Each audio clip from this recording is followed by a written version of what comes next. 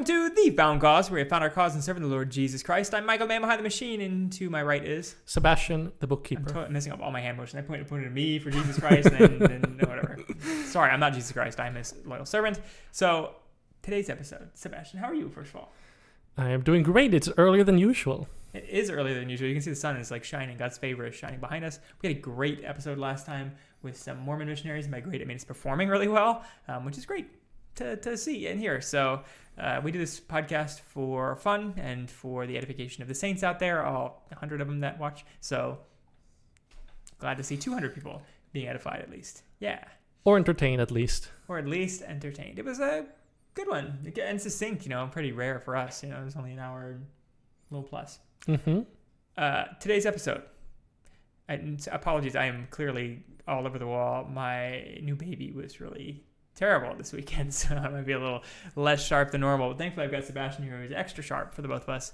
Today's episode is a Theodore topic that Sebastian picked out, and then Theodore's like, peace. So I appreciate it because then we get to take it wherever we want. So like Theodore sometimes has extremely long topic names that like don't make any sense to us. We're like, what were you thinking here, Theodore? This one, I think we got the spirit of it. What would you call the spirit of this episode as? You picked it out. The spirit of original sin and baptism. Which, on the surface, to me, I read it and I was like, what? Like, how is that even related? But now I realize, okay, they are related. It pretty obviously, actually, once you get into it. So let's do some definitions and tell you why original sin and baptism are related. To do that, we should define both topics first. And you'd think these would be really basic Christian theology, and they are, but because the devil's always attacking the truth, there's a lot of different opinions about these and like subtle opinions about these. So let's define, firstly, original sin. What is it, Sebastian? Sure.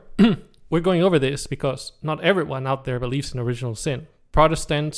Some Protestants don't believe in it. I would encourage them to start doing so because we will argue it is a biblical position. Yeah.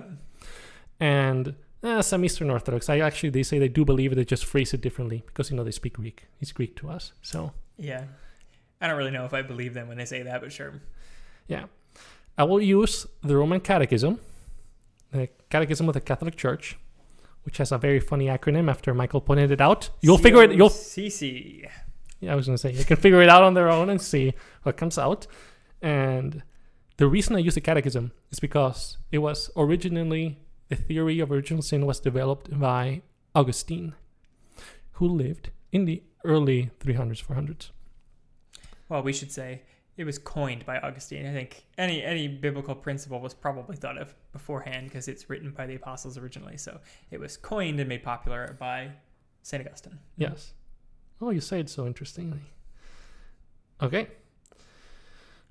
In short, from the Catechism, part 1, by his sin, Adam, as the first man, lost the original holiness and justice he had received from God, not only for himself, but for all human beings. Adam and Eve transmitted to their descendants human nature wounded by their own first sin, and hence deprived of original holiness and justice. This deprivation is called original sin. Now, simple. We normally don't agree with Catholics on a lot of different things, especially like weird details around sin and justification.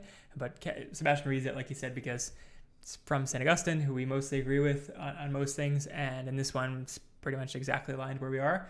And what you should notice is that some people colloquially define original sin differently than that official definition of original sin. And I would say especially Roman Catholics. So kind of ironic that their catechism has such a tight definition of it, whereas a lot of Roman Catholics and others don't have such a tight definition. Also, the first thing that I notice with that catechism definition, and is ours too, is that original sin is really just the passing on of a sinful nature to Adam's offspring. It's not culpability for Adam's sin. So some would say, and even Jews, I think, or others, like kind of liberal people, will point out that there are laws in God's law in Leviticus and Deuteronomy that say that the sins of the father shall not be visited on the son. And then they'll say this rebukes original sin because you're saying Adam's sin is visited on his son. Like you're charging the son for his father's sin, which is against God's law. Like why would God do that to people? And we would say that it's not that Adam sinned and therefore I have to die. Like Adam paid for his own sin. He died, right? Mm-hmm. Like he ate his own sin fruit. But Adam's nature changed into one that was deprived. And so every single one of his children, and Eve, of course, was also deprived, every single one of their children then was unable to not sin. They all had a sinful nature. So you pay for your own sins, but you inherit your sinful nature from Adam. Exactly. So, in other words, God doesn't punish us or give us original sin for eating from the tree because I wasn't present there thousands of years ago. Mm-hmm.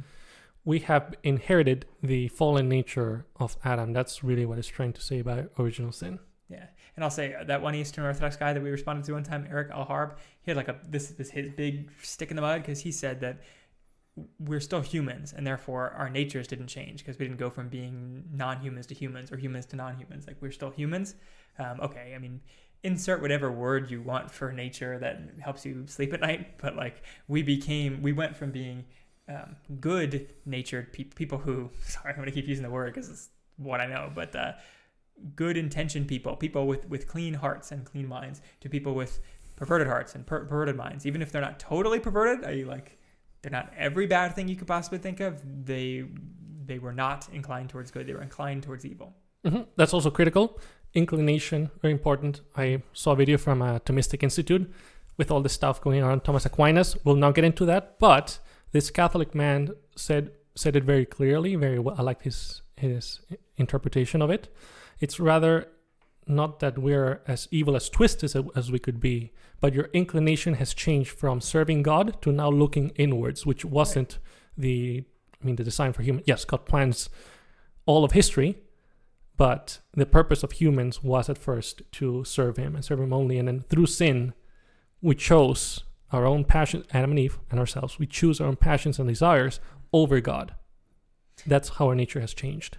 Now, here at the Found Cause, and anytime that you are doing your own apologetics and building theology, you do not just want to take the words of two podcasters or St. Augustine or anybody with special hats. You have to go back to the Word of God. And if the Bible doesn't say something about it, you really shouldn't hold to it very strongly, at least, if at all.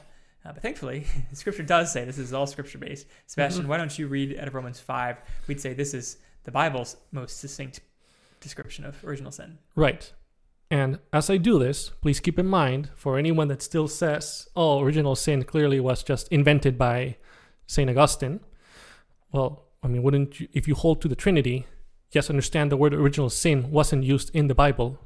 Like the word itself wasn't used. Same with the word Trinity. But yet from the Bible, we can get the teaching and the idea of the Trinity. Right. And also the idea of original sin, essentially. Yep. Just know if there's someone who's still on the fence about this. So this is from Romans 5, verse 12, and then going onwards. Therefore, just as sin entered the world through one man, and death through sin, and in this way death came to all people because all sinned. To be sure, sin was in the world before the law was given, but sin is not charged against anyone's account where there is no law. Nevertheless, death reigned from the time of Adam to the time of Moses, even over those who did not sin by breaking a command, as did Adam, who is a pattern of the one to come. But the gift is not like the trespass. For if the many died by the trespass of one man, how much more did God's grace and the gift that came by the grace of one man, Jesus Christ, overflow the many?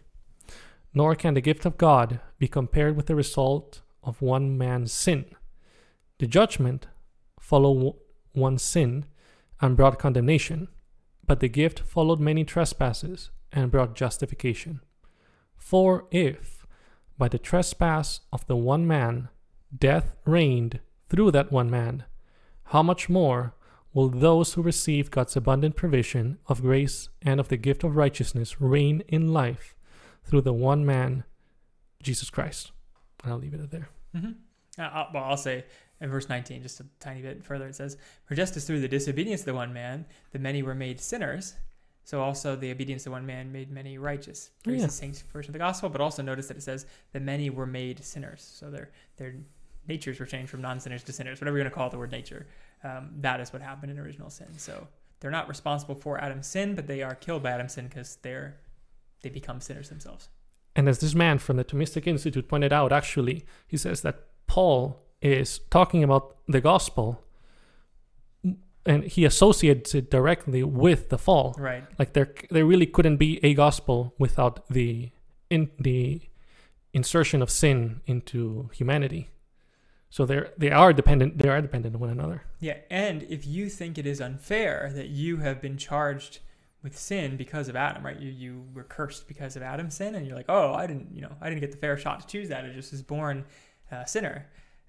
Know that it's the exact same logic that makes you righteous, right? Like Paul directly compares them several times here, where he says, for just as through the disobedience of one man you were made sinners, so also through the obedience of one man you were made righteous. Meaning, and this is like critical to the gospel and the differences we have with Roman Catholics and other gospel deniers on the power of the gospel. It's one man, Jesus' obedience, that makes us righteous. It's not our obedience that makes us righteous. We should obey, and it would show our changed natures when we do, but it's only through Jesus Christ that we were made righteous, not by our works and Jesus Christ. Just like it wasn't our bad works and Adam that made us sinners. We were sinners from the moment we were born, which is something even King David quotes. He says, wasn't I conceived in iniquity? Wasn't I conceived in sin? Yeah, from Psalm 51, surely I was sinful at birth, sinful from the time my mother conceived me.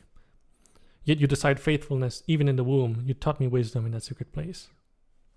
So we would also hold, just to keep compounding on original sin as a concept, because of that line from King David and this line from Romans 5 and elsewhere, when sin is described, it does not exclude children. So there are many who hold to ages of accountability, including Baptists, definitely Roman Catholics, and others who would hold that children, before they are able to decide good and evil, aren't culpable for the sins they do.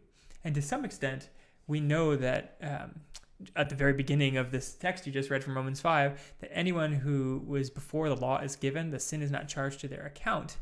But that does not mean that they won't die and go to hell, because as Paul says, he says in 13, to be sure, sin was in the world before the law was given, but sin is not charged against anyone's account where there is no law. Nevertheless, death reigned from the time of Adam to the time of Moses, even over those who did not sin by breaking a command, as did Adam, who is the pattern of the one to come. Meaning, just because somebody does not know that they're sinning does not mean that they won't suffer the punishment of hell, because they are still inequity. They still are not good enough to go to heaven. They are sinful by nature. They are sinners, even if they aren't actually charged with the sin because they don't know the law. So it's like kind of half right that there's an age of accountability as far as like when the sin really starts to be charged against them because they don't know better. But it doesn't save them to be under the age of accountability. Right. And as we talked about in another episode, if you really want to hold to the belief that all babies will be in heaven, you have to be a Calvinist. Because in Calvinism, your belief isn't what saves you. It is the imputed righteousness of Jesus Christ alone that saves you. And the fact that you believe and love Jesus is a product, a consequence, a result of that imputed righteousness of Jesus. So Jesus doesn't save you because, oh, Michael believes in me, I will save him. No, Jesus saves you, as he talks in Ephesians, predestined before the foundations of the earth. And therefore, something clicks in Michael's head, spirit, soul, whatever you want to call it. Say, oh, I love you, Jesus. If you want to say all babies end up in heaven, you have to be a Calvinist to be consistent with the Bible, of course. Yes. So I think that pretty much sums up our position on original sin, and all the little caveats to it. Give another verse from 1 Corinthians. Is this relevant? Sure. But now Christ has been raised from the dead, the first fruits of those who have fallen asleep. For since by a man came death, by a man also came the resurrection of the dead. For as in Adam all die, so also in Christ all will be made alive, but each in his own order. Christ, the first fruits, after that those who are Christ at his coming. Meaning, death reigned through Adam, like we read in Romans, and Christ is the solution. He is the salvation who makes us alive. Right. And if you remember, just to show you where these things are quoted, we had a conversation with that guy, the universalist, Peter Hyatt, and he pointed this to say that just like everybody dies in Adam's sin, so everybody, including sinners, will be like non-believing, non-elect, will be made alive with Christ.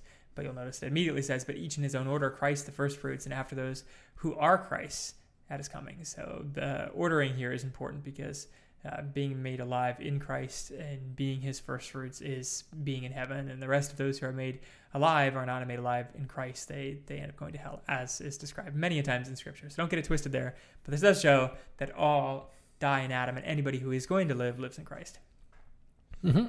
And we all sin. We all sin. The wages of sin is death.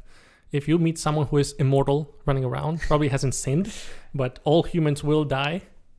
And the only way from death to get from death to life, as we get over and over again from the New Testament and even the Old, is through the atonement of God. Yeah, which is another way, just to slam dunk it, we know that babies have sinful natures, is that they die. And I think there are many weird understandings of how sin affects the body, but we would generally say that those who do not have a sinful nature will not die, they're immortal.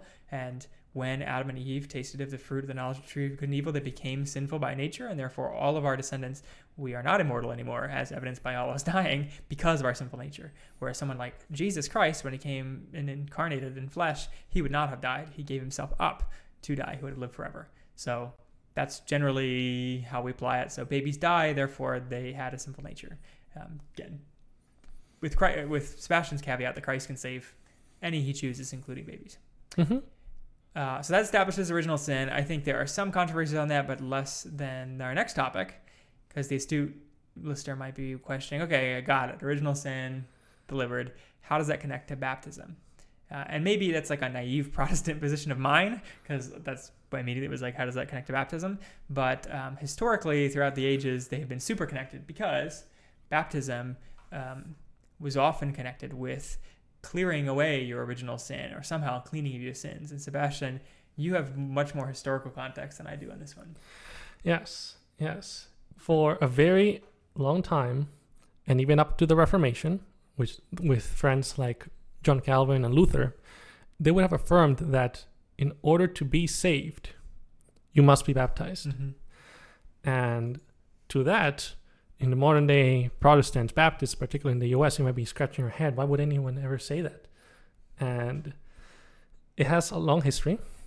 There is a passage that's very often quoted from the New Testament, so maybe that's a good place to start for our discussion. And then I can talk about how many people have either interpreted this or what led to become a very firm tradition in Christianity. Yeah, I mean, I'll briefly just give the Baptist position because it's so short. The Baptist position, and so what I grew up with is, and what I still am, is that baptism, being immersed in water, is a symbol of when you come to Christ, and that Christ commands that you do it when you come to Christ. But it doesn't have any magical powers. It does not like suddenly regenerate you. It doesn't do anything. It's just a symbol, a commanded symbol of Christ to show that you're a Christian now, that you're leaving the old self behind, and now's the new. That's what baptism is.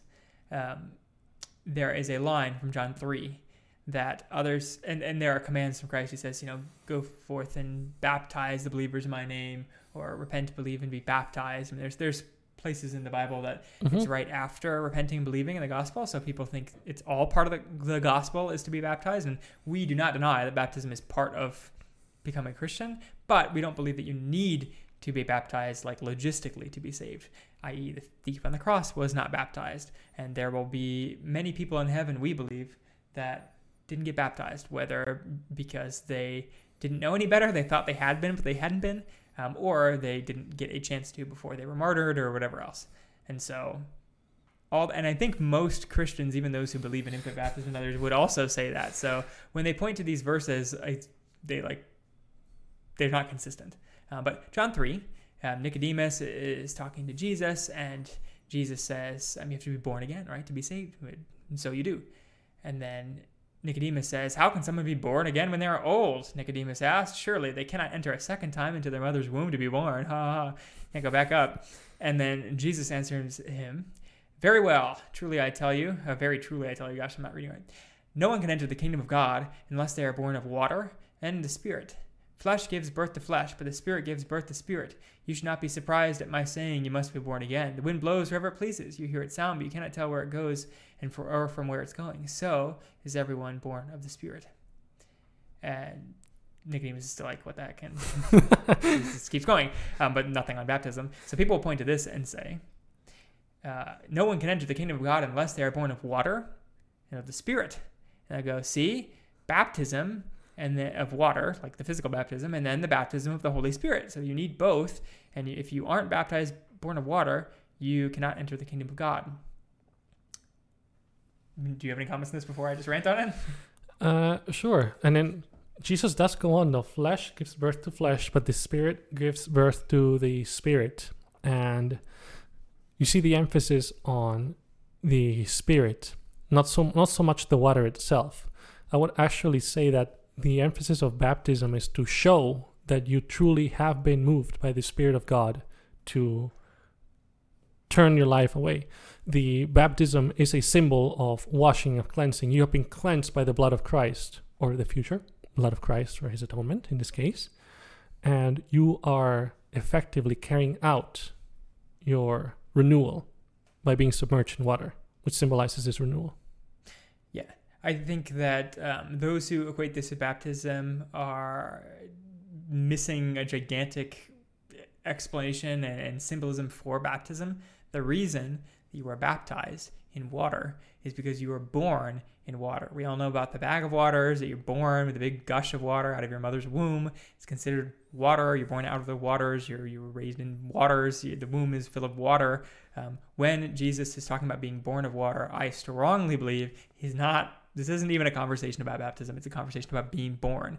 And so he says, no one can enter the kingdom of God unless they're born of water and the Spirit. Emphasis on and the Spirit. And then his very next line is flesh gives birth to flesh, meaning the born of water part is talking about being regular born, like straight out of your mom's womb. And the Spirit is the second birth. So the emphasis here is not water and the Spirit. It's not the combo. It's that you have to be born regular, like a regular person. You're born out of water and then of the Spirit. So I do not believe this is referencing baptism at all. And baptism is a symbol of the physical birth because you're born out of water. And so you get dunked back into water again and then taken out. So it's like a physical rebirth, just like you were born out of your mom's womb.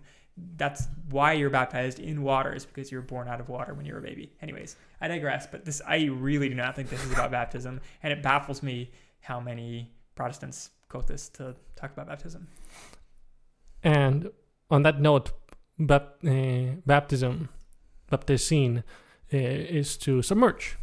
That's literally what the word means. Yes, and we have recipes about pickles to prove it. There's a lot of debate there on the Greek word, baptismo or whatever. And yes, you baptize pickles when you pickle them in some ancient recipe. And so yes, we know that baptismo means fully submerged in water, not sprinkler or whatever else. Not that I really care, because I think anybody knows that baptism isn't sprinkling, and it's just we do it out of necessity. If you're going to baptize a baby, you have to sprinkle them in the head. But yeah, of course it's immersion. That's not the Eastern Orthodox. They go hardcore in the name of the Father, the Son, and the Holy Spirit. The triple dunk? Yeah, with the baby. That's pretty intense to see. I mean, good on them. I've seen Protestants full dunk babies too, and they stream them through the water so that it doesn't go up their nose. Anyways, so that's hardcore. Whatever. But you may say, maybe that doesn't talk about baptism, Michael. But what about 1 Peter 3? As you will see here, after being made alive, he went and made proclamation to the imprisoned spirits, to those who were disobedient long ago when God waited patiently in the days of Noah while the ark was being built. In it, only a few people, 8 in all, were saved through water. And this water symbolizes baptism that now saves you also. Not the removal of dirt from the body, but the pledge of a clear conscience towards God. It saves you by the resurrection of Jesus Christ, who has gone into heaven and is at God's right hand, with angels, authorities, and powers in submission to him. See? Look, and this water symbolizes baptism that now saves you also. Saves you, Michael. Saves you. Well, do you remember, so one of our most popular episodes right now is our reaction to Lutheran satire. And at least 4 irate commenters, and there's a lot of comments in that video. So they also quote John 3, yeah. Yeah, they spaz. There's a lot that quote John 3, and then people who quote this 1 Peter, and they're like, baptism saves. When you say that it doesn't save, you're directly refuting Scripture.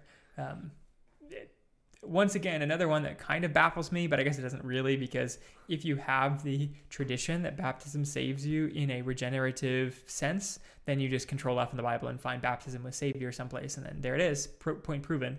But if you read this whole section, I don't know how you'd come away with it thinking that baptism saves you in a salvation sense, because it says, this water symbolizes the baptism that now saves you also, not the removal of dirt from the body, but the pledge of a clear conscience towards God. So there's Peter immediately, like hyphenated immediately, at least in my English translation here, saying not the physical baptism, not the removal of dirt from the body, just the pledge of the clear conscience, meaning the baptism is part of you coming to Christ normally. So this is just the normative symbol for when you come to Christ. But Peter makes an emphasis to say it's not the actual act of baptism, though you should do that. I mean, he's not denying you should do that, but it's just that what baptism symbolizes, which is the pledge of a clear conscience towards God. So that is what baptism is in a stand-in for, and Peter is just being poetic here in saying that he's using baptism as a stand-in for turning to Christ, repentance.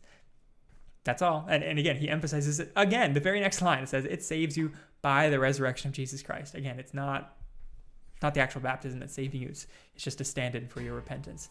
And again, the repentance isn't even what saves you. It's the resurrection of Jesus Christ that does. So again, definitely not talking about baptism, regenerating you or any of the sort. He makes clear emphasis to say not the baptism, really. Not the removal of the dirt, but the pledge, the thing that comes with baptism. Yeah, and it's another embarrassing one. Like John 3 and 1 Peter 3 are just confusingly not about baptism saving you, that it seems so odd that people quote them all the time. But you know why they do, is because there's nowhere else in the Bible that talks about baptism saving you or describes it in any way connected to salvation except for the calls that have it within, repent, believe, and be baptized. And we have the same calls. We just don't believe that baptism is necessary in that order. Mm-hmm. Yeah, there's a long tradition from this, and I would say before we start discussing it about our Protestant friends, like Presbyterians and Lutherans that hold on to this belief, and their intricacies, for specifically for Presbyterians, I will read from the Catholic Catechism. In their belief, and this will tie it all again with why we started with original sin, and why baptism has been such a controversial topic, even with Protestant friends. From the Catechism, I believe this is part 2, paragraph 1263. By baptism, all sins are forgiven, original sin and all personal sins, as well as the punishment for sin. In those who have been reborn, nothing remains that would impede their entry into the kingdom of God. Neither Adam's sin, nor personal sin, nor the consequences of sin, the gravest of which is separation from God. Yet certain temporal consequences of sin remain in the baptized, such as suffering, illness, death, and such frailties inherent in life as weaknesses of character and so on, as well as an inclination to sin that tradition calls concupiscence, or metaphorically, the tinder for sin. Since concupiscence, is left for us to wrestle with, it cannot harm those who do not consent but manfully resist it by the grace of Jesus Christ. So, and again, baptism not only purifies from all sins, but also makes the neophyte a new creature, an adopted son of God, who has become a partaker of the divine nature, member of Christ, and co-heir with him, and a temple of the Holy Spirit. Any reactions, Michael? I can see you took off your glasses. Yeah, I mean, I'm getting super glare off the screen, so try not to. On one hand, if you take the Catechism extremely poetically on like one line or something like that, I could agree in that if by baptism you mean what Peter means, in that like it's the full gospel, like baptism is just a word to stand in for the full repentance and all the belief that comes with baptism, then I guess so, right? Like, yeah, we are. Once we have accepted Christ and repent and believe, which can come with baptism, right? It should come with baptism. You are no longer accounted any sins against you. And yes, you still have the temporal evidences of sin, and you will still sin because of the flesh. So all that is still there. But I know that's not what they mean by it, because what they really mean by this whole statement here is that the physical act temporarily saves you, i.e. like all the sins you've done in the past and now currently up to the current time you're being dunked are now paid for. But any sins you do afterwards, you're liable for. So it's like a temporary once in a lifetime cleansing, which is nowhere in the Bible. Like we quoted you the 2 problem passages here, the quote unquote problem passages about baptism saving you. That's it. Like there's not ones we're not showing you that are like super obvious on how baptism is washing away sins. There's a quote also from Peter about like being washed from sin. And people be like, baptism. And what? You washed clean by blood, by Christ. Like, that's just an analogy for being clean from sin. It has nothing to do with baptism. I mean, baptism is a good analogy. Like, they're all analogies. That's not a reference to baptism. Baptism is a reference to you being washed from sin. It's like the reverse of it. So, I mean to say, there's not something we're missing from the Bible there. It's total injection. And it's not just the Roman Catholics who have that kind of belief, but it's insane to think that you are paid for because of the physical act of baptism. But then, like, as soon as you sin again, you're dirty again. And you can't be double dunked because, you can't be double dunked. You can't just keep getting baptized. So they don't. You get like one clear shot. It's like a RPG where you get one free wipe of your skill tree and then never again. Then it's set. It's not the Bible.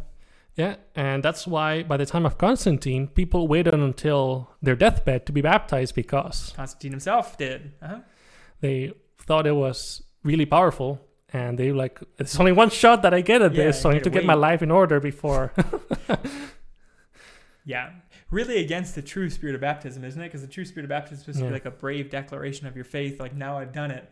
But instead they're like a cowardly secret confession of faith on your deathbed, so that it's only you and your priest and Jesus that sees it while you slowly die. I mean, that's really not what baptism is for. Right. I have to say it's unfortunately a development, as we were talking about before this episode, that slowly over time, the strong emphasis on the Eucharist would eventually, by the year 1215, would become, it's like, oh, this is literally the body of Jesus Christ in the bread and the wine.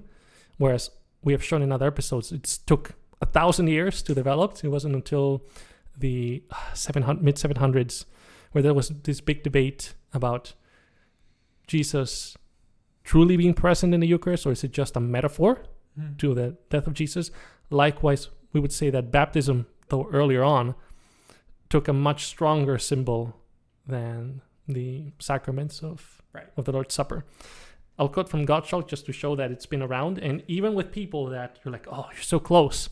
This is the feeling I got. Gottschalk, year 800, 700, late 700s more or less, 800.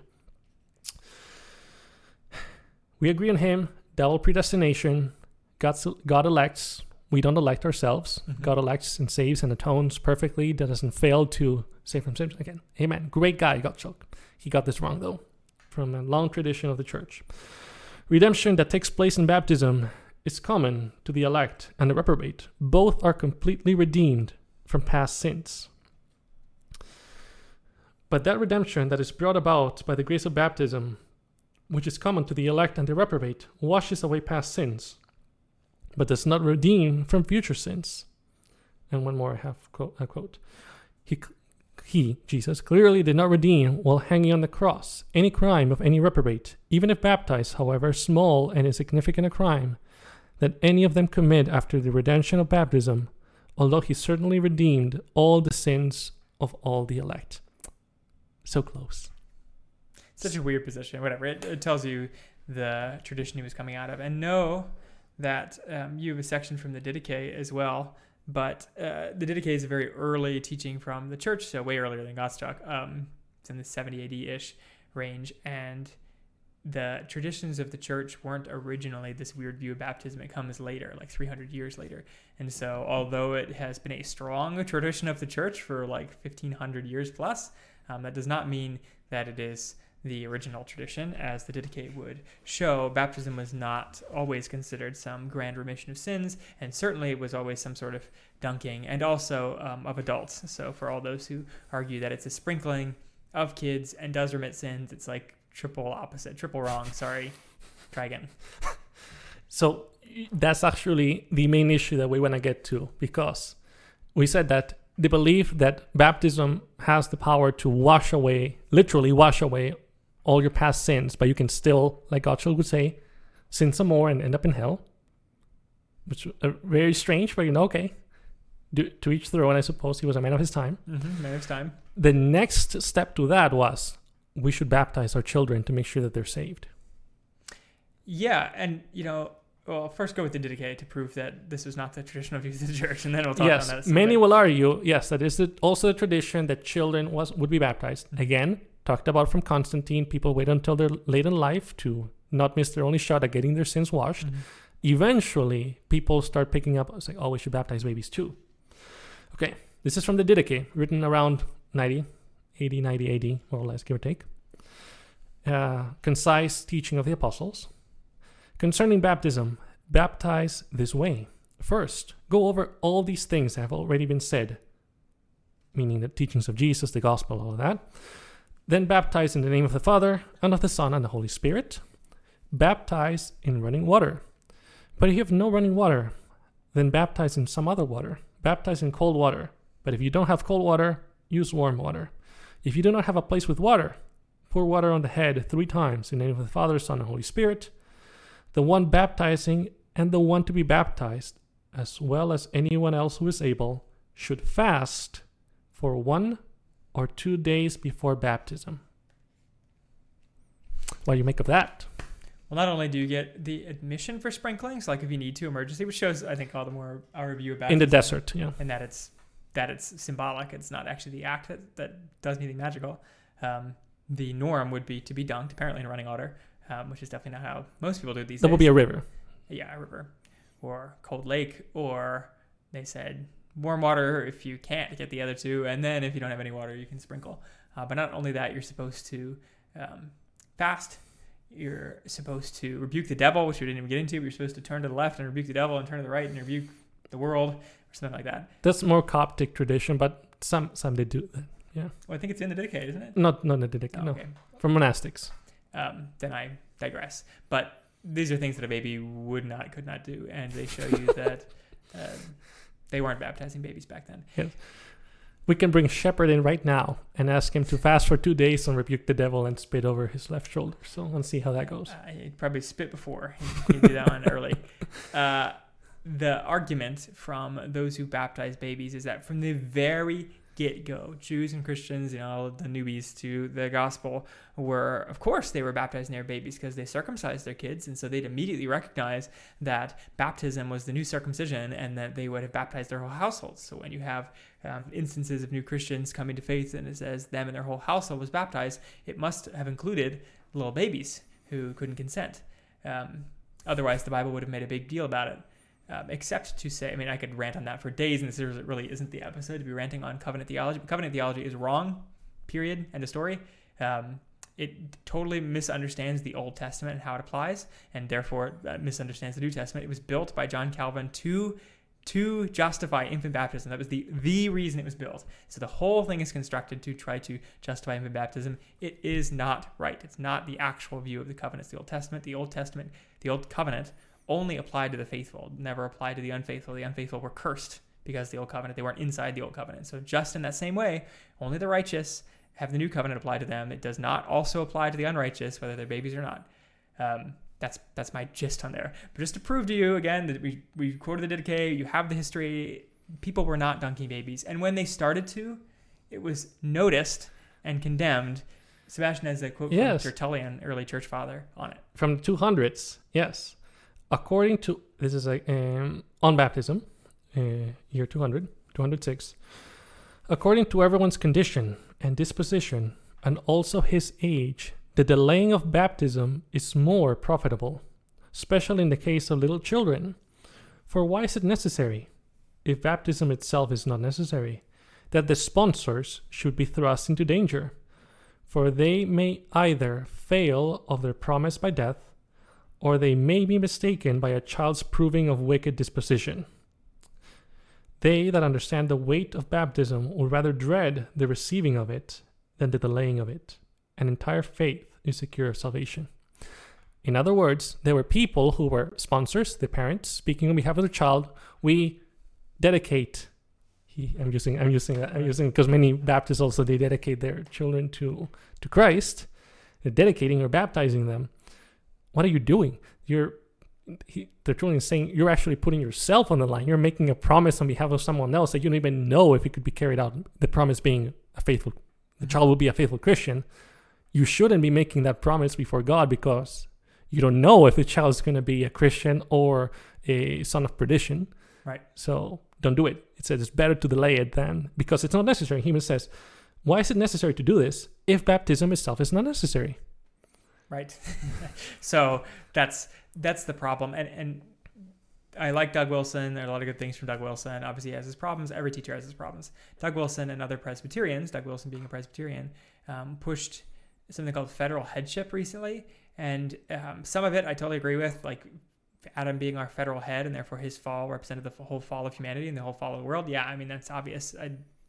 They pushed federal headship to mean that I, as a father, can essentially force save my family because I represent the family in that. And it's all for infant baptism. Like, why do you keep trying to shove infant baptism? And I really don't get it that much, especially considering the historical circumstances are over that pushed infant baptism. But I digress. They pushed federal headship, saying that a sponsor, the father, could make the confession of faith for the son and God would honor it. What? What? You can't. Every man is accountable for his own sin. I cannot save another man when I have sinned myself. Right? Only Christ can save. So I can't be a stand-in for Christ for my son. It can't be done. I am not Christ. Right? Christ lives within me, all the rest, but I can't force Christ's hand to save my son or daughters or whatever else. And so not only is it not historical, it doesn't fit with any of the instructions about baptism from history or from the Bible, because there's just not that many, frankly.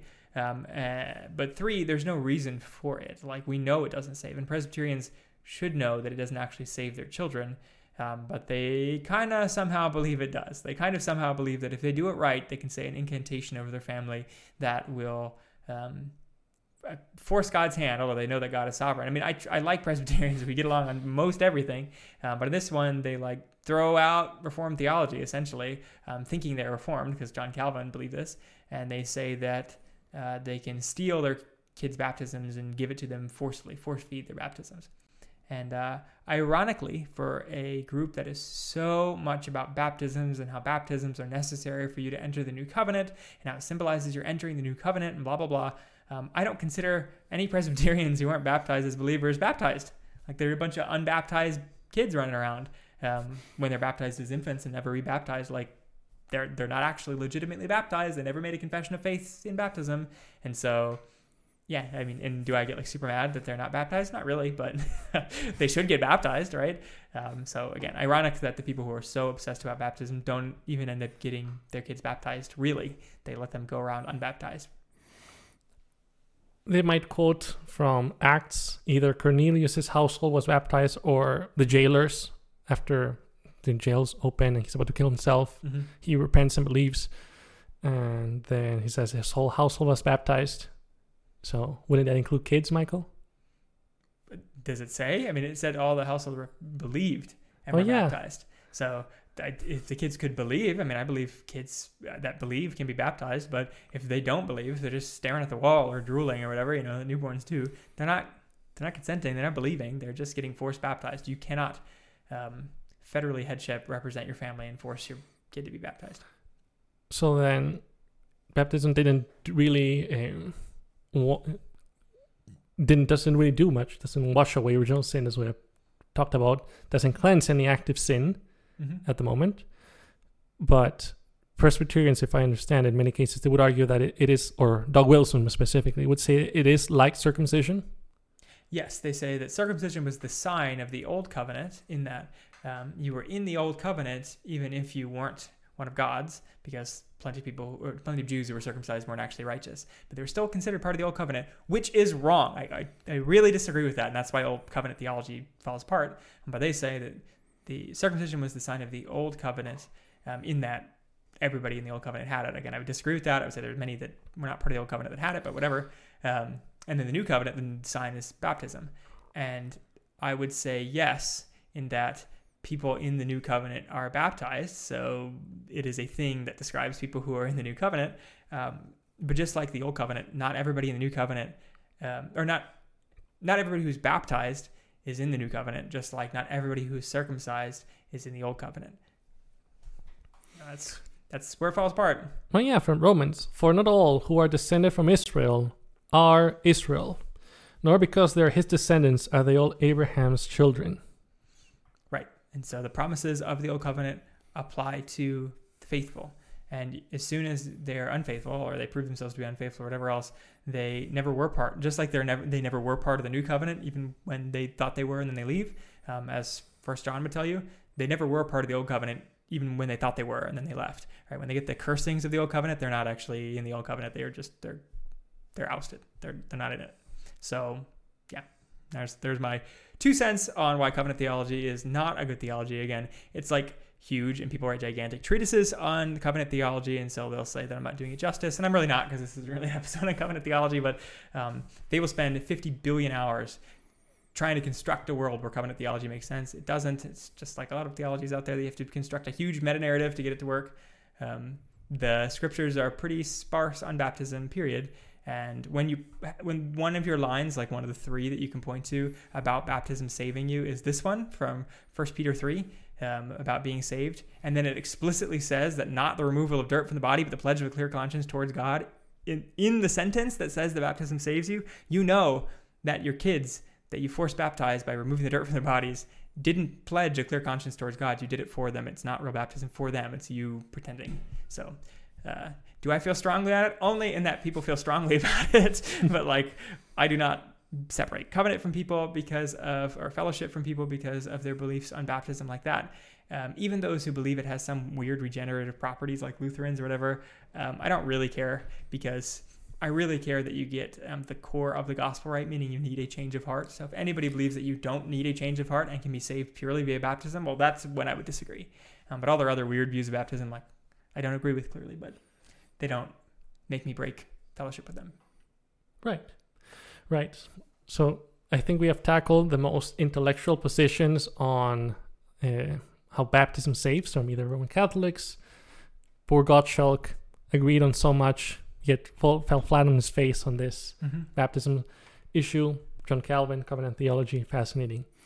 Ultimately, unless you have something else to add on this. There's one kicker that every Baptist should have in their back pocket, or any Protestant for that matter, when Catholics or Lutherans or whoever are yelling at you that baptism saves, and they quote 1 Peter, whatever. You don't even have to go to 1 Peter if you don't want to, and you could, because it's pretty easy to disprove them from there. But you can ask them that if you need to get baptized to be saved, do women need to have kids to be saved? Because 1 Timothy 2:15 says that women, I'll just quote it directly, but women are saved through childbearing if they continue in faith, love, and holiness with propriety. So if you need to be baptized to be saved, women must also need to be childbearers to be saved, meaning Mary, Holy Mother of Jesus, our co-redemptrix or whatever the Catholics believe about her, wasn't saved because she didn't bear children. She like booped Jesus out of her, right? According to the Gnostics. Kept her virginity, like, does it even count? I don't even know. Or just barren women in general, I guess, wouldn't be saved, even if they count the Jesus childbearing. Got it. Yeah. So just a general one, that clearly what 1 Timothy is saying is not that women are saved salvifically, before the Lord through childbearing. They're saved in that they're edified. They're saved from being wasters of time and other things like that through childbearing. And it's also a general saying, like, there are women who go through struggles and are edified and all the rest without the childbearing part. So needless to say, saved can mean a lot of things in different contexts. And so when it says that you're saved, the baptism saves you, doesn't mean that it saves you. Just like when 1 Timothy says that women are saved via childbearing, it doesn't mean that they're saved via childbearing. They're healed by childbearing. Yeah, I'm looking at, I've got a bunch of translations up at Blue Letter Bible, and they all say saved. I don't see ones that say preserved. One of them says preserved through childbearing. It has a wide semantic domain. Yeah. It was all in soterias in Greek. Ultimately, we shouldn't look to baptism or any other signs that really point to Christ, who is our Lord and Savior, as he said himself in John 8. What must I do to be saved? We have gone over it, repent and be baptized, but in John 8, he said, I told you, you would die in your sins. If you do not believe that I am he, you will indeed die in your sins. I am he. What does that mean? He is Yahweh himself. He is from Hebrew, Anahua. Sorry, that's Arabic. Ani, who? It's in Hebrew. Just kidding. Too many languages are there. At this point, it's just a sad mixture of things up there. Anyway, Jesus points to himself as the source of life. From Zechariah, when he's riding into the city of Jerusalem, look, your king comes, righteous, and bringing salvation upon himself. At least that's how I translated from the Septuagint. also to Nicodemus, after he chastises him for not understanding, what do you mean about water? I must go inside my mother again? He says, no, the Son of Man must be raised up like the serpent in the desert. Jesus points to himself and himself only. His God child got right, but fell flat on his face on baptism. It is only the atonement and the transmission of the righteousness of Jesus, his sacrifice, his holiness, given to us through repentance and faith, that ultimately will save you. Not baptizing babies, not the sacraments. They point to something greater than them, for sure, but they ultimately will not save you, like the thief on the cross. He repented, believed in Jesus Christ, who is our Lord and Savior, and in whom we have found our cause. Yeah. Thank you for listening. I've been Michael, the man behind the machine, and to my right, your left has been Sebastian, the bookkeeper. If you want to see the rest of our podcast episodes, you're going to have to go to youtube.com. It's not even /found cause. I think there's other found cause anyways. I couldn't reserve /found cause. It's like found cause 2659. So I don't know. Somehow look us up. We're on YouTube. We're also on facebook.com/found cause. We did get that one. And we're on podbean.com. We're also on Spotify and iTunes and wherever else you listen to your podcasts. So until next time, when we talk about something completely different, thank you for listening. Bye-bye.